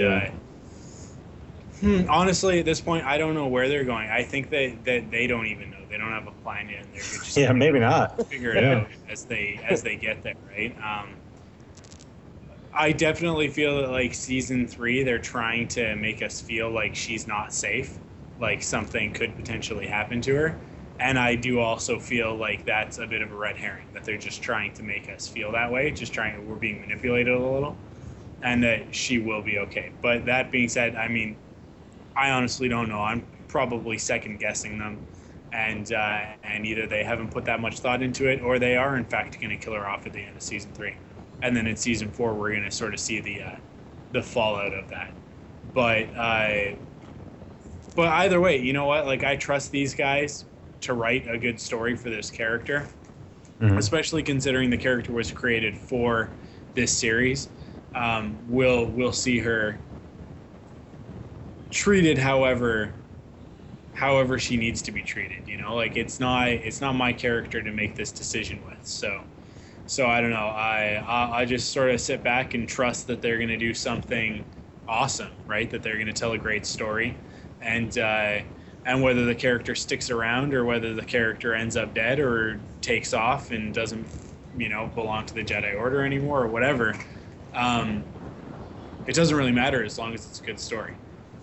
So that's kind of where I'm focused. Is just make it interesting, make it awesome, and I'll be okay with it. Just don't make it a cop out. Don't do what we're expecting, but don't do the opposite of what we're expecting either. Like just come at it from something that none of us could have possibly thought. So that's my take on it. I don't know. We'll see. Ends up in the Sarlacc pit. Yeah. She is the Sarlacc pit. Uh-oh. She's like injected with some sort of thing that genetically alters her into a Sarlacc pit. Yeah. I would not have expected that. Yeah. Huge. So, we got any other I comments? think or? that's it. I think that we're bringing it That's it. to a close here. That's about all she wrote. We've got a hefty episode here. So Good times. So yeah, I mean, a big thanks to you, JC, for coming on and Yeah, definitely. and for all you've done for Frontlines and for all that you're gonna do for Star Wars Daily, I'm sure. Yes. Which those of you who've been following the Facebook and the Twitter have probably already heard about Star Wars Daily, but this will be the opportunity to do a plug on the show. So we're working right now. This kind of came from the fact that we need new forums, Right. but we need a place to put those forums, and maybe CloneWarsPodcast.com isn't necessarily the place for that. So I've purchased the URL StarWarsDaily.com. Surprisingly enough, it was available. If you've ever tried to buy a URL, you probably know how difficult it is to find one that actually sounds okay, that's not hyphenated or abbreviated or whatever. So StarWarsDaily.com will be the new home of the forums come sometime in July, sometime before C5. And it will also be the home of a daily Star Wars info, whether that be news or commentaries. You'll be able to find links to the podcast and hopefully to other podcasts. Frontlines will hopefully be one of many Star Wars daily podcasts, and other stuff that maybe you're not going to get from some of the other websites. Stuff like artsy type stuff, fan films. Just anything and everything Star Wars. Just you're bored, you're sitting on your computer, you got nothing to do, so you dial up StarWarsDaily.com and you see what's going on with Star Wars fans and the Star Wars universe, and that's the hope for it. So myself, Matt, and JC will all be on there from time to time writing stories or obviously in podcast form through Frontlines and other forums, things like that. Yeah, and on the forums. So and you know what? You guys can start putting in your applications for forum moderators now, because I'm going to need them come setup time. So yeah, keep your eyes peeled. It's just like a temporary coming soon sort of thing on the site right now until I can put something together.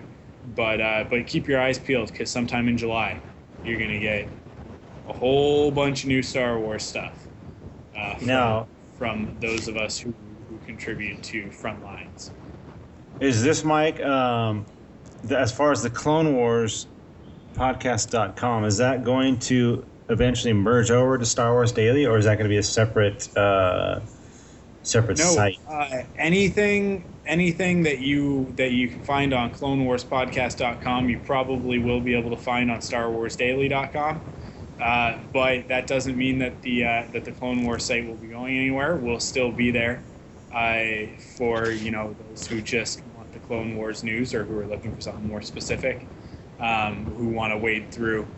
Because really, Star Wars Daily is going to be more entertainment than it is news, and CloneWarsPodcast.com will remain, your source for Clone Wars news and podcasts on the internet. So they're going to serve very different purposes, but you will be able to get Clone Wars content through StarWarsDaily.com. The biggest difference being that CloneWarsPodcast.com will remain solely Clone Wars, and in fact, it will go more solely Clone Wars than it has been before, because previously we've done some video game reviews, stuff like the Star Wars in Concert review. And that sort of stuff will now have a home on StarWarsDaily.com. So Cool. So that's kind of the bigger difference, is that now when you go to CloneWarsPodcast.com, it'll just be the Clone Wars news. And that being said, we're looking for people. So if you think that you've got what it takes to show us your Star Wars craft skills, or you've got something to say about, anything related to Star Wars, just hit me up with an email. You can email me, of course, as always, at mike@clonewarspodcast.com. You can also email me at mike@starwarsdaily.com, and hit me up with your pitch for an idea for an article. We need tons of content to go on StarWarsDaily.com. So at this point, we're not turning anybody away. So if you've got if you are in high school and you want to be a writer one day, this is an excellent way to get that experience. Obviously, this is a fan project, so we're not paying anybody. That was one of the first questions that I got when I put this out there originally. Is, how much does it pay? It doesn't pay anything, except for it pays an experience, and it pays in being part of a community. I'll tell you, Matt and I don't get paid anything for doing Frontlines, but I've got a press pass to C5, and that's well worth it to me. I mean, I don't have to pay to get in there, and I have access to people. I mean, I have the email accounts of people at Lucasfilm. Yeah. At lucasfilm.com, and that alone is worth all of the work that I've done, because that means that, somebody sitting at Skywalker Ranch or in San Francisco or wherever is opening up their email on their computer, and it's an email from me, and that's a cool thing. Unfortunately, it's the haiku. So, yeah. So if anybody's got anything out there, feel free to contribute. We're looking for lots of contributors, and that's not just for StarWarsDaily.com. If you are more intent on the Clone Wars stuff and you want to write some news pieces for Clone Wars, those positions are open. And we're looking for some committed, talented, and awesome people to join the ranks. And then next time a celebration comes around, you'll get yourself a press pass as well, or at least we will do everything we can to get everybody press passes. Cool. So yeah, that's there it Star is. Wars Daily News. There we go. Well, hey, thanks JC for coming on with us, man, and thanks for the shirts and everything. I have to say thank you so much for having me on the show. It's always great talking to you guys, because I know we've chatted in the past, but actually on the podcast. And I got to tell the fellow listeners, keep listening and enjoy the good stuff. Cool. So thank you very much, guys, for having me on. Oh, yeah, anytime. And I can't wait to see you guys at Celebrations. Yes, for sure. For sure. I will see you there. Yeah. Yeah. Awesome. So that's our episode for this week. I'll do the whole spiel. So don't forget to check us out at clonewarspodcast.com. You can follow us on Twitter, twitter.com/Clone Wars. And you can find us on Facebook at facebook.com/Clone Wars Podcast. And as always, you can email me, Mike, at clonewarspodcast.com, and you can email Matt at clonewarspodcast.com. It couldn't be easy. That is easy. And stay tuned for forums and such. Yes. That's going to be coming soon. So we're we gotta leave it the way that we always leave it. Yes, of course. As our friend Admiral Akbar likes to tell us, may the Force be with us. We'll see y'all next time. See you next time, guys.